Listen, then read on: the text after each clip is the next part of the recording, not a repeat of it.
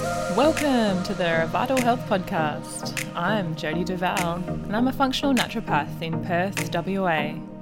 This is a place where you can expand your knowledge on how to optimise your health and realise your full potential. We'll have cutting edge information with expert guests and having lots of fun along the way.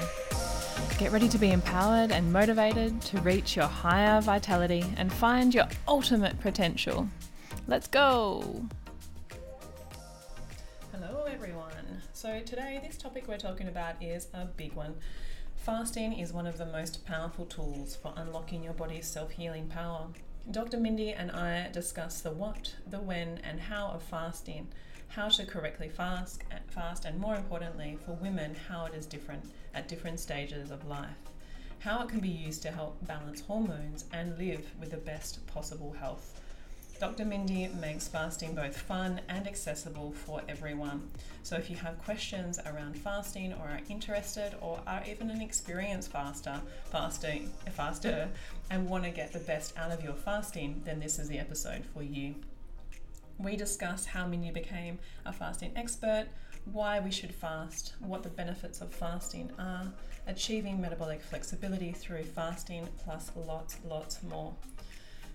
Dr. Mindy is a best-selling author, nutrition and functional medicine expert who spent over 2 decades helping thousands of people successfully reclaim their health. She is a recognised leader in the alternative health field and pioneer in the fasting movement, teaching the principles of a fasting lifestyle, diet variation, detox, catabolic eating, hormones and more. Her popular YouTube channel combines the latest in science with practical lifestyle tools that every person can use to reset their health. She is the founder of Reset Academy, a private membership group dedicated to creating a fasting lifestyle, and she is the host of one of the leading science podcasts, the Resetter Podcast, and the author of 3 best-selling books, The Menopause Reset, The Reset Factor, and The Reset Kitchen. It was an absolute pleasure talking to Dr. Mindy, and we know you're going to get lots out of this one. Okay, so I have Dr. Mindy Pelz here with me today. So thank you so much for coming on, Mindy. I appreciate your time today, and welcome to the show. Yeah, thank you. Thank you. I appreciate being here. And like we mentioned, I really love the opportunity to talk about women's health, especially through menopause and fasting. This is going to be good. Yeah, absolutely. So let's dig it straight in. And I want to first find out a little bit why or how you got into this passion of yours. What sort of led you to this point? I always like to start with this because I think it's a really good way of the audience catching up to sort of your reasonings behind why you're talking about what you do. Yeah, it's a great question. So this is the way I look at it is when I hit 40, I really was living what I think most people would call a healthy life, eating good food, exercising a whole lot. My kids were young. I got good sleep. I was seeing a chiropractor, getting acupuncture. Like I was doing everything like that was considered good for a healthy life. Wasn't on any medications. And I really came into 40 in the best shape, mental, physical shape I've ever been in. By 43, I was not sleeping. I was depressed. I was irritable. I even had thoughts of suicide. I was like something had totally robbed my health in that 3 years. Wow. And it was subtle at the beginning, but then it just kept coming and kept coming. I would wake up drenched at night, just hot flashes. I'd have to get up and change the sheets of my bed. And so I really went searching for answers. And what I found was the first point of asking other women like, hey, did this happen to you at 43? I got a lot of my friends that just sort of chuckled and they looked at me and they were like, buck up, you're going through menopause. This is just the way it's going to be. And I thought, I'm 43. Like I shouldn't be going through menopause at 43. So then I went to my mom because I remember when my kids were born, the midwife saying, you're more similar to your sister and to your mother. Your hormones will mimic their pattern. my mom, I don't know if she had amnesia or what was going on, but she's like, I don't know, menopause was a no deal for me. And my sister basically said, oh yeah, you're going to need to get on some antidepressants. It's a pretty wild ride. So I didn't like any of those. I mean, I liked my mom's option. I just didn't know how to get there. And I didn't want to buck up and just grin and bear it. And I didn't want to get on an antidepressant. And one night I was sitting at my kid's science fair, and one of the other mothers was an OB. And I just happened to turn to her and I was like, hey, I hate to talk shop, but I'm having these symptoms. Can you kind of give me an idea of what I should do? And her response changed the trajectory of my life, because she turned and she looked at me and she said, Mindy, I have a practice full of women with your symptoms, and my medical textbooks have failed me. Wow. I have literally no idea what to do other than to write you a prescription for a medication, put you on an antidepressant, but I don't even know if that's the right answer. But this is an epidemic for women. We have got to figure this out. So she then turned it on me and said, what are you doing naturally? And we ended up, that put me on a path to understand what happens to women in her 40s. What is it that's changing? And I'm 51 now. I have identified 5 different things. One of them is fasting. I was a eat all day gal at that point. I thought breakfast was the most important meal of the day. And so it really launched me down this path to understand what happens to us after 40. And from there, once I figured out here I am at 51, and I kind of laugh. Like I thought I was going into menopause at 51. It's like, I don't think I'm going into menopause anytime soon, because I corrected my lifestyle, and then my hormones followed. Amazing. Wow. There is so much I want to go into from that. Where do I start? Let's start with fasting, because that's one of the things that you mentioned, and then we'll dive into menopause and some of your little things that you've mentioned. Obviously, before the audience would have already known, but you do have multiple books that you've written. Yeah. You've written the Menopause Reset, which is your most recent, and the Reset Factor and the Reset Kitchen. So I'll get you to give me a little bit of a rundown right at the end for that. But first, let's dive into fasting, and particularly women's fasting, because there is a lot of research out there on men in fasting, but there is not a lot of research out there with women in fasting. So what have you found? And then we can dive into a little bit more detail about each portions of fasting as well. Yeah. Well, you're absolutely right. The research on humans and fasting is lacking. Yeah. So I always say to people, like, if we get a mouse study, like, at least it gets us in the ballpark. Like, at least we have some idea. And if we get a man study, we're getting a little bit closer, and there are very, very few women studies. Yeah. Most of them are meta-analysis type situations where they look at big groups of women. Yeah. So the most popular one for women that I really love to talk about is women with breast cancer, that they found that women that had breast cancer, if they went through traditional treatment, and then they followed that up with just something as simple as intermittent fasting for 13 to 15 hours, their reoccurrence of breast cancer went down by 70%. Wow. Which is crazy. That's crazy. Right? I know. And I'm like, why don't we talk about this? Yeah. So then when I saw that study, I thought, well, what if I don't want breast cancer? I don't have to go through treatment to get that kind of result. I don't have to have that diagnosis. How about I just start intermittent fasting? Yeah. So I think what I'm seeing in our communities of why it's working so well is that we become, as estrogen goes down, we become very insulin resistant. And so we need more techniques to keep ourselves more insulin sensitive. Yeah. I really, truly wish that I could tap every 40-year-old woman on the shoulder and be like, okay, get ready, because the tricks that you did at 35 aren't going to work for you at 45. And one of those tricks is eating all day. So intermittent fasting and this study is incredible. I mean, there are other great studies on fasting, but this one was particularly on women. Really give us hope that we can start to balance just one hormone like estrogen just by doing 13 to 15 hours of fasting. That's amazing.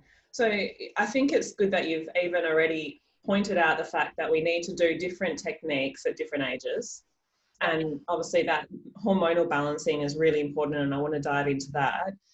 Before that point in time, just so we get some context, is there benefit for fasting before the age of 40, do you think, for women? Yeah, this is my next book coming out next year. Because what happened is I went to my YouTube channel. I started teaching everybody, all the perimenopause, postmenopausal women, how to fast. And all the ones under 40 were like, hey, what about us? So here's the most simple way I can explain it. We really should be fasting, and we should be exercising. We should be eating in accordance to our cycle. So if you're under 40, the most simple way I can explain this is that from day 1 of your cycle to day 10, you need to make estrogen. And you need to be insulin sensitive to make estrogen. Mm-hmm. So you can do a lot of fasting, you can do a lot of keto, you can put yourself in more what we call hormetic stressors, and your body will do really well in that first half of your cycle. Mm-hmm. When you ovulate between day 10 to 15, you have all these hormones surging through you. You really shouldn't go into a long fast. 13 to 15 hours will be great. You should focus on your microbiome, because and that's a whole nother discussion. It breaks down estrogen, and you can utilize your estrogen more. So in the ovulation window, just stick to intermittent fasting and really focus on the foods that will improve your microbiome. After ovulation, you have a weird little 5-day window where you can go back into any extreme fasting. You can do a 24-hour. If you want to do a 3-day water fast, you could do it then. And then the real key is day 20, our body makes progesterone. And progesterone is very sensitive to hormetic stressors, to stress of any kind. So that is the week before your cycle. You should not be fasting.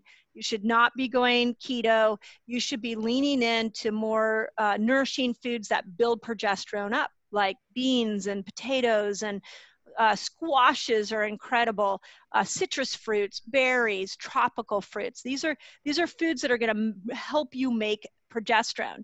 And then once you start your cycle again, you can go back into more of the lower carb, more of the fasting, and you just we call it the fasting circle, where you just keep going around the circle. And if you do that, I really strongly believe you'll come into 40 really in a good place. Yeah. And so that's really, and even the 5 things I lay out in the menopause reset, like if we just acknowledge that if we go in with a really clean lifestyle, the menopause will already be better for us. Yeah, totally agree. And some of those things that I hear even in my clinic, that women just feel like they tend to go towards naturally in those parts of their cycle, but they're not listening, they're not tuned in, or they're not actually paying attention. So if they actually did some of those things, then they're just trying to eat as normal every single day of their life. And I'm like, no, you need to listen. And that's why you're listening. That's why you're getting those cravings as such for those things that you should actually be eating. Yeah. So, yeah. I always laugh that, like, as I was putting everything together after 43, trying to figure out what my lifestyle at 47, I started going, okay, well, if progesterone is building here, I should eat these foods. Like, it just hit me at 47 that I should be eating different. I'm like, God, why didn't I know this at 16? Like, we need to go teach the teenagers this. Absolutely. They need to be taught so much, really. Yeah. Missed out on a lot where where was that gap of knowledge? Like, we should have had something, at least even a book. Agreed. Yes, agreed. All right, so talk to me then through the menopause rate. So these 5 steps, let's dive into that, and then the associated fasting with that. Okay, cool. So the thing at 40 that most women should realize is that your ovaries are going to make this like slow decline. So your ovaries are going to be like, hey, I only got a few more eggs in here. I've given you a lot for most of your life. So I'm going to slowly back out, and I'm going to hand over my job of making sex hormones to your adrenals. And then some of it gets handed over to peripheral tissues, but it's really your adrenal glands. So if you are and this was my scenario, as you go into the 40s, if you are maxed as far as stress goes, you're fully stressed out, you're, again, not eating right, you're not fasting, you're not sleeping, what happens is that the adrenals are like, hey, I can't make these sex hormones. And so your adrenals struggle to keep up those sex hormones. So these 5 things are really meant to be lifestyle shifts that happen when you hit 40. And the first one is fasting. Start fasting. There are 6 different fasts that I teach on my YouTube channel for women, and perimenopausal, menopausal, postmenopausal women, well, all women, but I really dive into those category of women. They all will benefit from these 6 different ones when done strategically. Mm-hmm. The second thing is we need to vary our foods. So I know the ketogenic diet is really popular right now. Carnivore is really popular.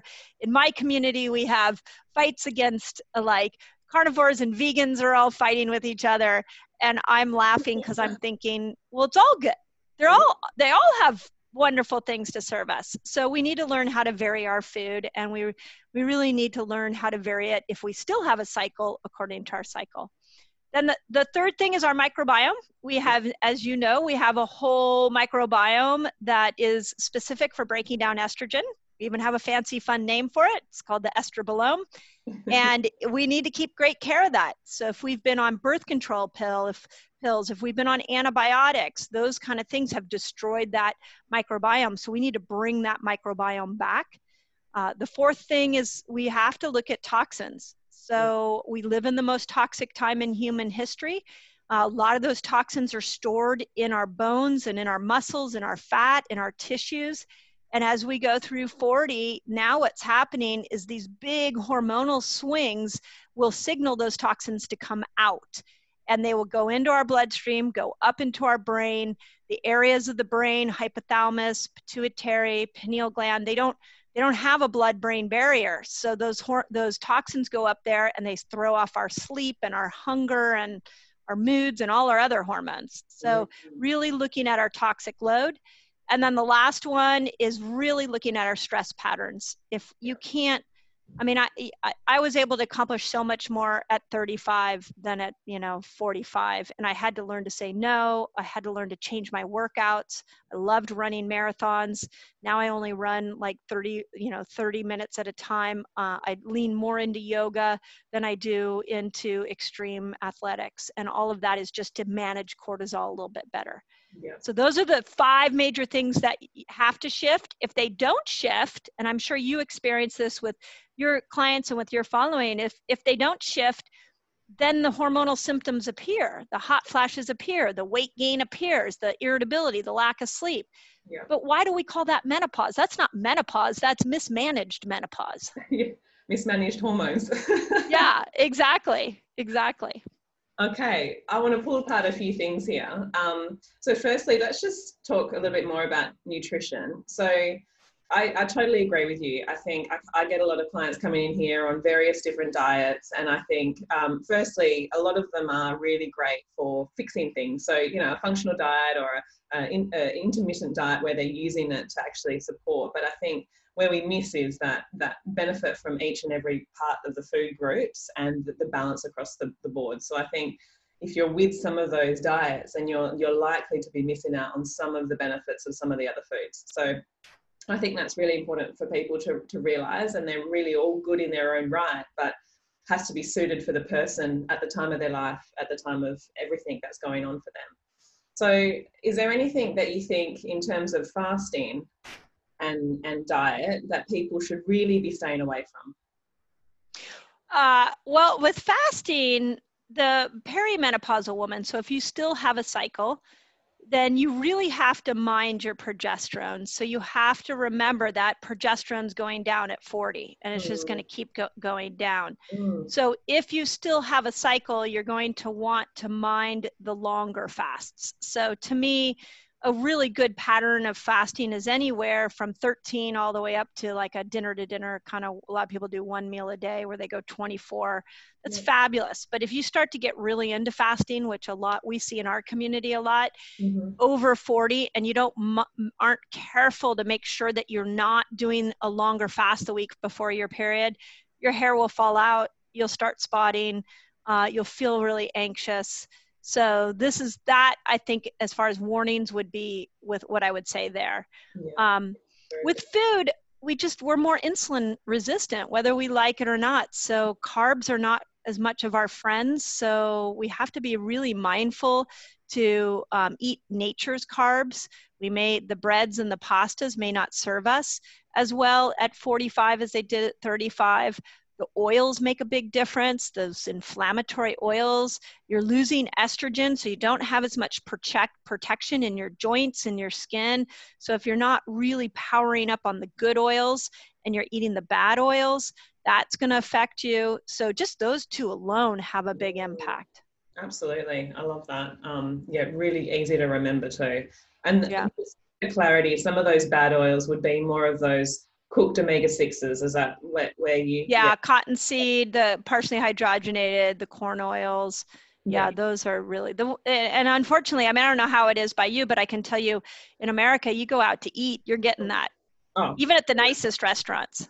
Yeah, absolutely. Everywhere. And you see the containers of them there. Yep. Yeah. Ooh. Yes, exactly. Yeah. I want to step apart a little bit on the exercise. I just wanted to touch on that before I forget. So even, cycling through before 40, going through the cycle, there's obviously different stages also that we have to be looking at for exercise. But particularly for women, I find in my clinic, the recommendation I'm always telling women is slow down, even of any age. Stop exercising all the time and at the wrong times of the day, as well as, overdoing that cortisol morning time and the high intensity exercise. So what are some sort of basic, I guess, suggestions that you would say for women? I know you've touched base a little bit more on the cortisol side of things, but a little bit more detail. Yeah, so if you look at on like under 40 and over 40, somebody just interviewed me on how the different exercises should change over those decades. Yeah. And the 30-year-old and under, and you're in your 30s, your 20s, you can get away with more of the intense exercise. Mm-hmm. So because your body just can, you have plenty of reserves of progesterone. Just be careful to not, you shouldn't run a marathon the week before your period. That would be a bad idea. Yeah. And in fact, I was on a really interesting interview with a trainer who said that all of their elite athletes, they changed their workout. And these elite athletes were under 40, a lot of them in their 20s, that they changed their workouts the week before their period. And I was like, here's like a male trainer that knows this, and most women don't know this. How is that? But we really, the week before our period, it would be the worst time to go run a marathon. Yeah. Otherwise, every other time you can really do that okay. Now, over 40, you got to mind your cortisol. If you're really into extreme exercise, you're gonna tank progesterone much quicker than a woman who's loves her yoga mat and just wants to be on the yoga mat all the time. Yeah. So that's the mark where things have to shift. Mm-hmm. And we already naturally feel that. I mean, I don't know if your clientele's seen this, but so many more injuries show up at 44 or 45 because we've been doing, and I was victim of this. Mm-hmm. I kept trying to run and do longer runs, and I just kept hurting my knee and my ankle, my hip, and the same run that I did at 35, at 45 was now injuring me.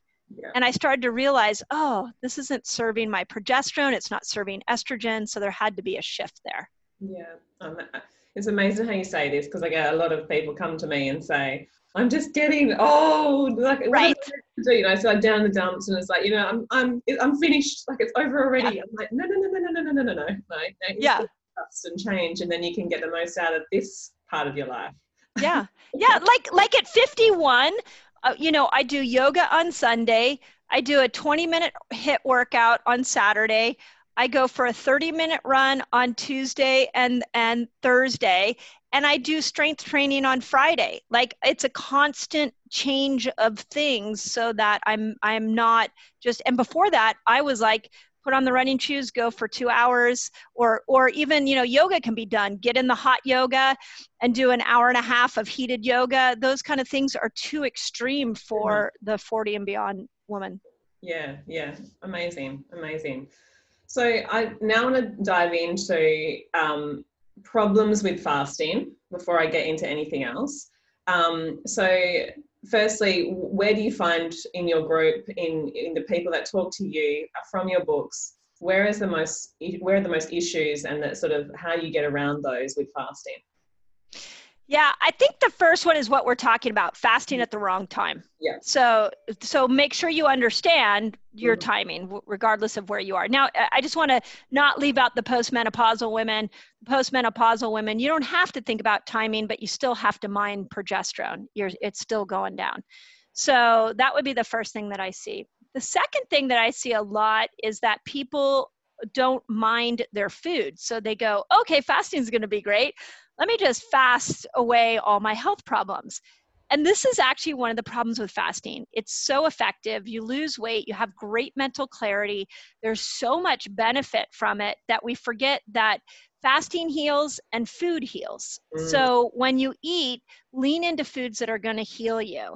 And I think that there's like dirty fasting is becoming quite a popular term, dirty keto. And it just because you're fasting and you can keep your weight where you want it to be doesn't mean that fasting is going to save your life, that fasting is going to prevent Alzheimer's or breast cancer. You've got to mind your food. I think those are the two biggest ones. And then the third one that was really one that surprised me was the amount of people, and this is both men and women, that come to fasting that are already mineral deficient. And you see it when they go into fast because their hair starts falling out. They get really rapid. They almost like a thyroid storm where they have like a really rapid heart rate. And when I looked into that, I realized, at least here in America, the food that is being grown here is so mineral depleted with the monocropping and the overspraying, the tilling. We are already so mineral deficient that if we come to fasting without amping up our minerals, we're going to have a hard time. So I tell my group, like, assume you're mineral deficient, because the broccoli you're eating today has less vitamins and minerals than the broccoli you ate 10 years ago. So let's power up those minerals before you go into building yourself a fasting lifestyle. Yeah, 100% agree with you. Same with Australia. We have very, very poor soils. I think even I would say more so than America, because we are a desert. Oh, wow. Parts of America are a desert as well. But yeah, we definitely have. And again, that agriculture has taken over. So we always are very aware of that. So daily in my clinic, I'm like, minerals. I feel like a record. Right, me too.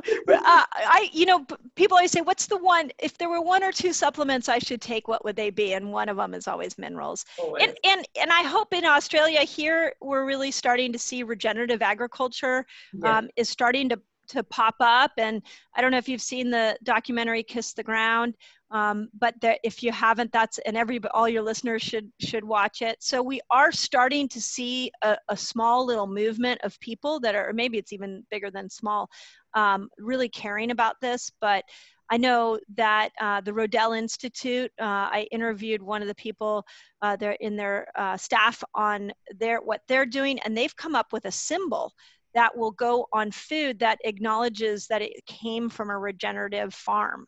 That's which amazing. Will be cool. I know. That's amazing. Very cool. Yeah, we do have some coming here, but I think it takes a little bit slower sometimes in Australia. But we are definitely getting there with that as well. Yeah, for sure. Yeah. So I wanted to after that, I think that's really. Firstly, a lot of people think that, especially when I speak to them about fasting, obviously they're unsure about how long or what to do and when to do it, but they're also unsure about what to eat afterwards and how to jam pack that food in afterwards. So, and again, you talk about the dirty fasting. A lot of people think that they can just go and eat anything they want and they've done their bit, and then they can just go out and eat everything. So let's just quickly go and skim over. And I know you said there's a lot of different types of fasting that you talk about, but what are the most common fasts that people can sort of start to look into? We've got, there's 5-2, there's intermittent hours, different types of hours, and then there's stages obviously throughout cycles and things like that. So maybe just give me a bit of a summary. Yeah, of course. So I think the first step is intermittent fasting, 13 to 15 hours. And really what you're doing there is you're bringing inflammation down. You're training your body to use a whole new energy system called the ketogenic energy system, or fat burner, as a lot of people think about it. and you're starting to improve growth hormone, although those studies were done in men, not women. I've been trying to find the studies on women on growth hormone, but they're mostly done on men. Yeah. So you're starting to get a chemical change in the body. Yeah. And that happens 13 to 15 hours. Mm-hmm. So if that's all you do, that's phenomenal. And what would you break that with? I think with that type of fast, you want to realize that just something healthy, like I actually recently I've been breaking it with a mineral rich drink, like a green drink, or added in like, we've been doing these LMNT is the one I've been experimenting with, like little mineral packets. And then like breaking it with some kind of liquid, and then going into a little more, you don't really have to worry with intermittent fasting so much about like heavy, like meats or anything like that. But I like to feed my microbiome. So I'll do a salad, put a lot of leafy greens in there, a lot of seeds. Sometimes I'll do a handful of nuts. So intermittent fasting, you can pretty much break it with anything, but it's really being mindful that you're not going right into a cheeseburger. Like that would be, or a plate of fries. That might make you a little sleepy. You might notice that your body doesn't like that so much. Yeah, not so much digestibility to break that down. Exactly. So, but then as you go on, it gets more, what you break it with really starts to matter. So like at 17 hours, you turn on something called autophagy. And autophagy is the cell's ability to detox and repair itself. Now, autophagy is really cool because it can go from 17 to about 72 hours. You can stay in autophagy. And this is a very healing state. But here's the thing, you don't have to stay fasting to stay in autophagy. So what we recommend is if you want to keep that detox reaction of autophagy, break your fast at 17 hours with fat. And the reason I have people do that is you're stabilizing your blood sugar. So a lot of times fat will bring your blood sugar down. So it's not raising your blood sugar, and it'll allow you to fast a little bit longer. Then a couple of hours later, lean more into low carb, kind of low protein. Autophagy is less than 20 grams. I like to keep people under 50 grams. So you'll end up having like one meal if you do that style. And just make sure, again, we're back at the greens, lots of vegetables, lots of fruits, and minimal protein. Once you get over like 24 hours, you reboot your intestinal stem cells in your gut. That was actually a mouse study done out of MIT. Wow. After 24 hours, now we're really making changes to the microbiome. So I like to break my fast after 24 hours with like a cup of sauerkraut, or sometimes I'll do like a lower sugared kombucha, or we have some like kefir yogurt. So you're adding back, think of it like this, like you've totally evened the playing field in the microbiome. You brought the bad guys down, you've created these stem cells where the inner mucosal lining can really receive those probiotic rich foods. So I like people breaking it with a fermented food after that. Now, we do have the case of like people with SIBO and stuff like that have to be mindful. But even like a cup of bone broth where you're getting the glycine in the broth, it can be really great. Anything over 24 hours, just be mindful that you are repairing your microbiome. It's like you took your vegetable garden, you added a bunch of fertilizer, and now what are you going to plant? And that is where you really have to be aware, is anything post 24 hours. Okay. So with the 24-hour one, how many times in a year would you be doing something like that, or even longer, and how long would it be? Yeah, it's a great question. Yeah. So a lot of our community will do a 24-hour once a week. So it really becomes, most of our community, I would say the women over 40 do like intermittent fasting about 15 hours. Sometimes if they're busy, they'll go 17, and then one day a week they go longer. The variation that I encourage women to do is what we call a 5-1-1, where 5 days a week you're intermittent fasting, 13 to 15 hours. One day a week you push that fast, try to get to 24, and then one day a week you don't fast. What we are made for is metabolic switching. Yeah. So we're made to go into these fasted states and then come out of it, which is why I encourage the one day where you don't fast. And it's a little bit like mimicking cave women, right? We came out, in the primal days, we came out of the cave. We didn't have refrigeration. We didn't have a pantry. We didn't have, right. We had to go hunt for food. Yeah. So, and then when we got food, we ate a lot of it. We feasted. So, and this is how we can start to balance hormones, is by going into this feast famine cycling where we're doing this metabolic switching. In that switching is where healing happens. So the one, back to a couple questions you had earlier, which was like, is there anything we should know about fasting? And the big thing is you fall in love with it so much that you think that's the only way you're supposed to be. And that's not it. That's not it either. You need to know how to go in and out of these different states. Yeah. Okay. So for those out there like me who like to be a bit extreme in some cases, how long is too long? Okay, so that takes us to like the 3-day water fast, or longer than that. A couple other cool marks. One of my favorite fasts is actually the 48-hour fast, because they have found that the dopamine pathways in the brain, not only do you open up receptor sites for dopamine, but you create new receptor sites for dopamine. Wow. So this is a big issue for women over 40. I can't tell you how many women I've sat with, and I'm sure you've had this experience as well, that are like, I don't know, I just don't experience joy like I used to experience it. There's nothing really going on in my life. I just don't have that joyful like exuberance around me. That's where the 48-hour fast is phenomenal, because you start to repair those dopamine receptor sites. Then at three days, you get stem cells, and the longer you start to stay, so like I used a 5-day water fast to heal an Achilles tendon injury, because I knew that those stem cells would be there to go and heal that injury. It was profound. I threw everything at it. I finally just said, forget it. I'm going to fast. I did 5 days, injury gone, never came back. Amazing. So that's where you can go into the longer fast. To answer your question, what is too long? You know, if you go over 3 days, you need to be looking at your blood sugar and your ketones. You really need another person's brain on it. You should have somebody coaching you through it.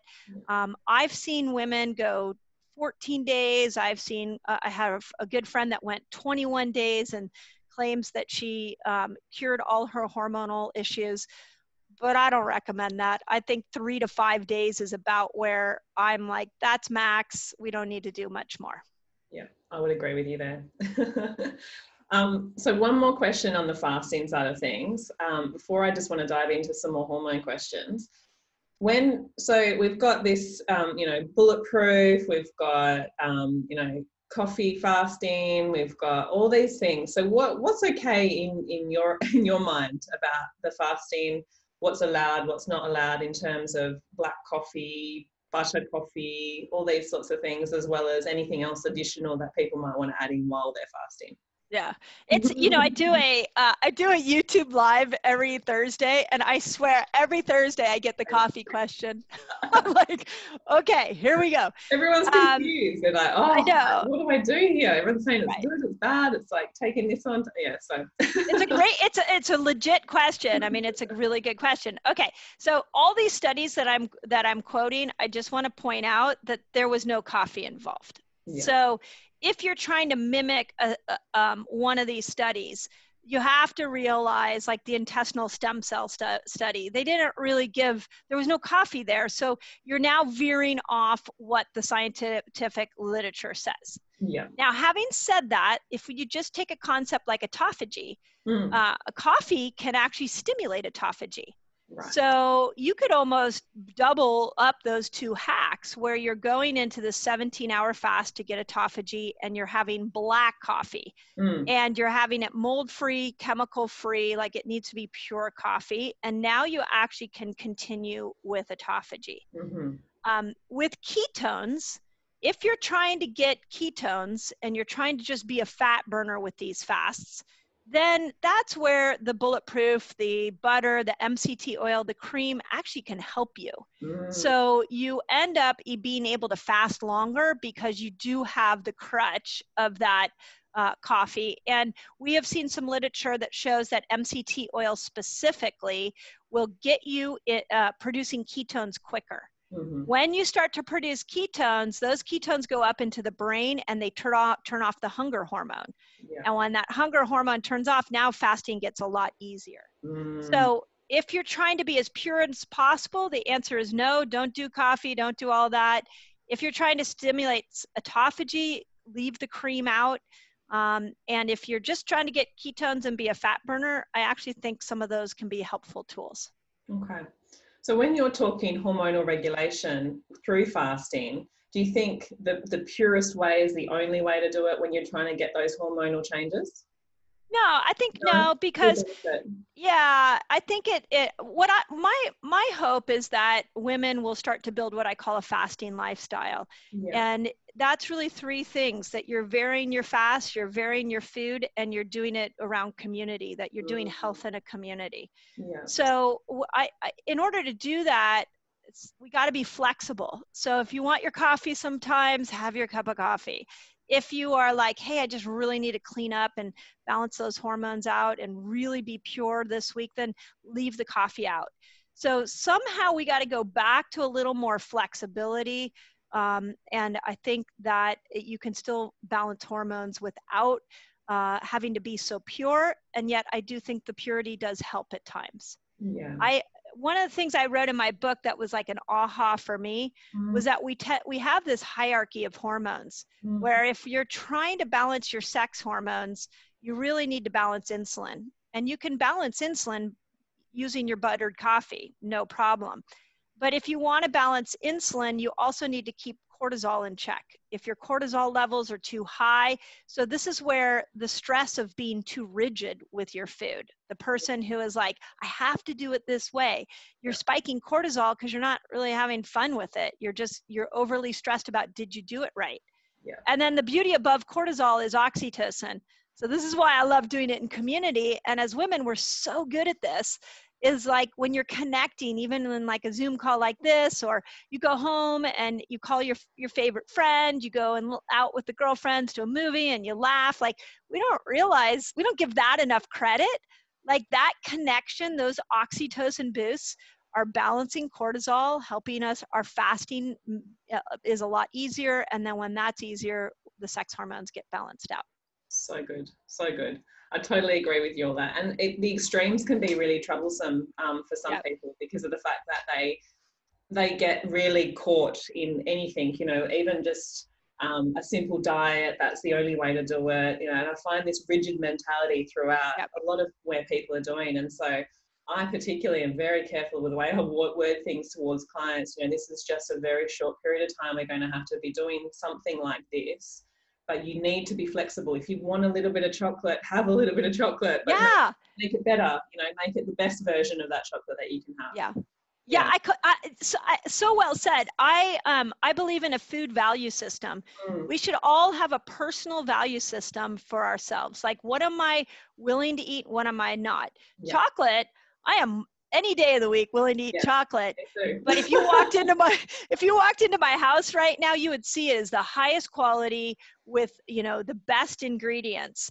You will not find me munching on a Hershey's bar. No offense to Hershey's, but I will not be putting synthetic chemicals into my body, especially at 51. Yeah. But when you've got those better versions available to us, and the ones that are, heightening anandamide, heightening the all your feel good hormones and giving you magnesium, and why wouldn't you the best?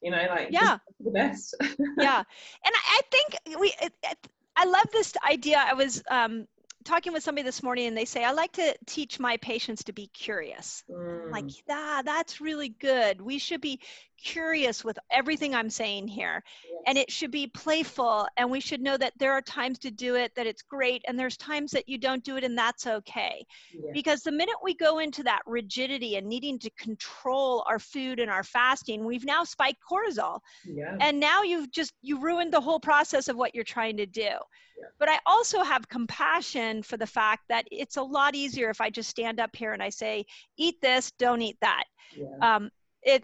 We're really in a gray area, but every woman has to find that for herself. And I've seen people even with eating disorders that once they learn these principles, it can actually become playful. It's the minute we put the absolutes in that we're going to tank our hormones. Yeah, I totally agree with you. I'm so on board with all of that. So I'm not keeping you too long, Mindy. I just want to touch on a few other questions that I actually have around the hormones. So awesome. With hormonal balancing for menopausal women, where is your opinion on bioidentical hormones or any other additions to that? Or do you feel that that sort of fasting can sort a lot of those sorts of things out? So I just wanted to ask you that question. Yeah, it's a great question. And I honestly is one I asked myself as I was going through this journey. I think first and foremost, we need to balance our lifestyle. So the challenge we have with those bioidenticals, with HRT, is they are a quick escape route. And so we can take that pill, feel instantly better, and then we're not forced to change our lifestyle. Why I wrote the Menopause Reset is that I started to do the research and see that we had more women getting breast cancer, more women getting ovarian cancer, more women Alzheimer's, dementia, and cardiovascular disease post-menopausal. So if you rush to get something that's going to correct those hormones and you didn't use a lifestyle change to make that happen, you are setting yourself up for those diseases down the road. Yeah. So I really like starting with those 5 steps that I talked about. Yeah. Now, after you do that, a bioidentical, I get it. Like, I mean, menopause is an extreme sport. And there are times that you're like, give me the escape route, I just want the quick thing. And if that's going to help balance out your hormones so that you can have better relationships, so that you can feel better, do it, but then please be aware that you still have this lifestyle that has to be corrected.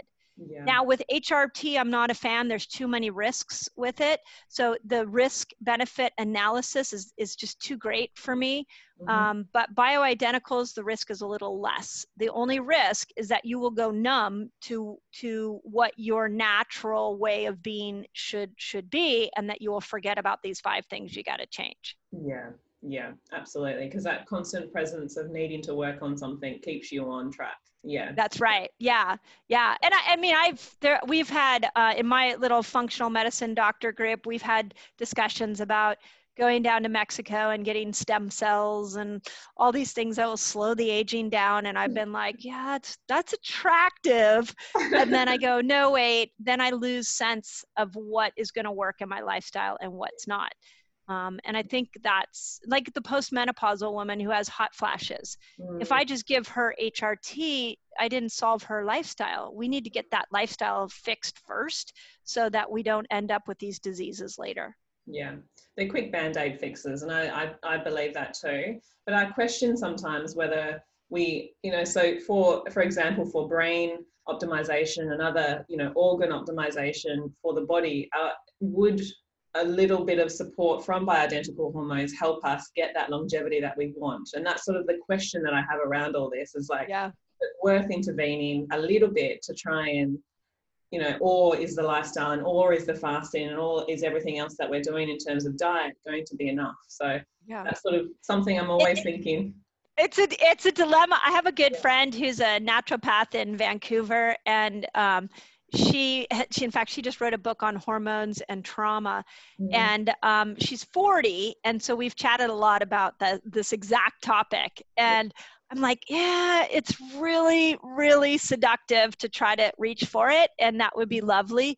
And I think we just want to make sure we can always stay in touch with, if I had too much wine, or if I had a late night, or if I fasted at the wrong time, will I have a sense of whether I did that right? Like, I don't want to lose my self-regulation. Yeah. So it's a tough decision, and a personal one for sure. Every woman just has to decide where she sits.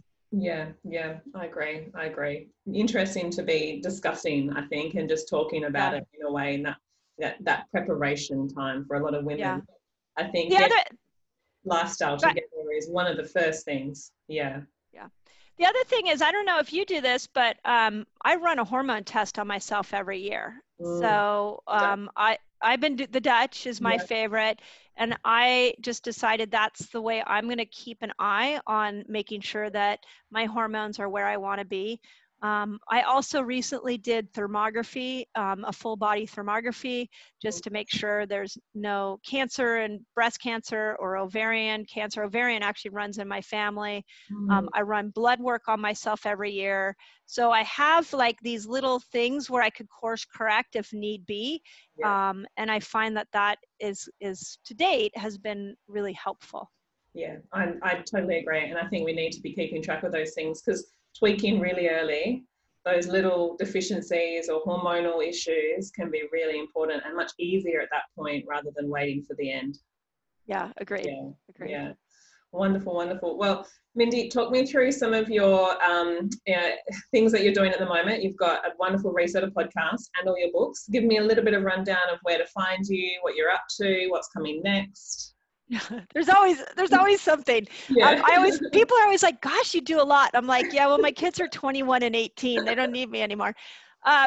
So you can find everything on my website. That's the first place to go. The Menopause Reset comes out on April 6th. I think we've probably sent you guys a link on that. So that book is really a passion project to my following, because I went to YouTube sort of sharing everything that I was doing in my own life to correct my hormones. And people were like, could you put it in a book? Could you put it in a book? So it's a book that you could pick up and read in 48 hours and off you can go. So that you can find either in a link, I think I don't know what it'll be in Australia, but it's the menopauseresetbook.com. Okay. My YouTube channel, that is also a passion project. I put out 2 videos every week. It's all on fasting, many on women and fasting. So you can go there and check that out. You can listen to my podcast, kind of everywhere. And the book that will come out next year is going to be around women under 40 and how to use fasting around her cycle. So stay tuned for that. Wonderful. I look forward to reading all of it. Yeah, thank you. Thank you. Yeah, amazing work. But I think your kudos to the fact that once you balance your lifestyle, once you get everything in order, you can think straight, you can focus, and you can delegate, or you can utilize your time effectively. And it doesn't feel like too much because you're managing everything really well, but you love it and you want to do it. Yeah. And it's like when I did these 5 things, like the 3 o'clock afternoon crash went away. My mental clarity was just so sharp. I was able to retain information like I'd never been able to retain before. So I think we just we can't accept that as we age, we're supposed to decline so quickly, and especially not in our 40s and 50s. So we have these like societal myths around menopause, that we are supposed to slow down, that we're supposed to lose our mind, that we're supposed to become anxious and irritable, that we're supposed to gain weight. And that's not the truth at all. And that's why if you change your lifestyle, then you'll start to see just, when you get into your 50s, this is our time we should be enjoying life the most. Our kids are out of the house. We have all this wisdom. Many people are at the height of their careers. This is when we should be like stepping in to the most fun part of our life. We shouldn't be dealing with hair falling out and hot flashes and weight gain. And if we change that lifestyle in 40, then you really get that different experience at 50. Yeah. Amazing. And thank you for doing this, Mindy, because the amount of questions I get from women who are struggling with exactly everything you've spoken about, they're going to love this, they're going to love your book, and I hope to catch up again more with you and talk more about any other questions. But the YouTube, amazing. People can just go on and actually learn straight away. Yeah, you can just go straight to YouTube and binge watch all the, and I put in the notes all the science studies. So if you want to go and then end up go from there down a path of PubMed and look at all the studies, you can do that. Enjoy. Yeah, incredible. Thank you so much, Mindy. I look forward to catching up with you again soon. And again, thank you so much for your time. Oh, thank you. Yeah, thank you. Thanks for listening to the Revital Health Podcast. We hope you enjoyed this episode. Follow us on Instagram and Facebook at Revital Health, as well as our website, revitalhealth.com.au, for upcoming podcasts, workshops, and speaking events. Find out about specials happening in the clinic and all the show notes and links mentioned in the podcast. Please remember that this information discussed here is general information and is not intended to diagnose or treat individuals. Please speak to your healthcare professional before embarking on any new treatments, lifestyle changes, medicines, or supplementation to assess your suitability.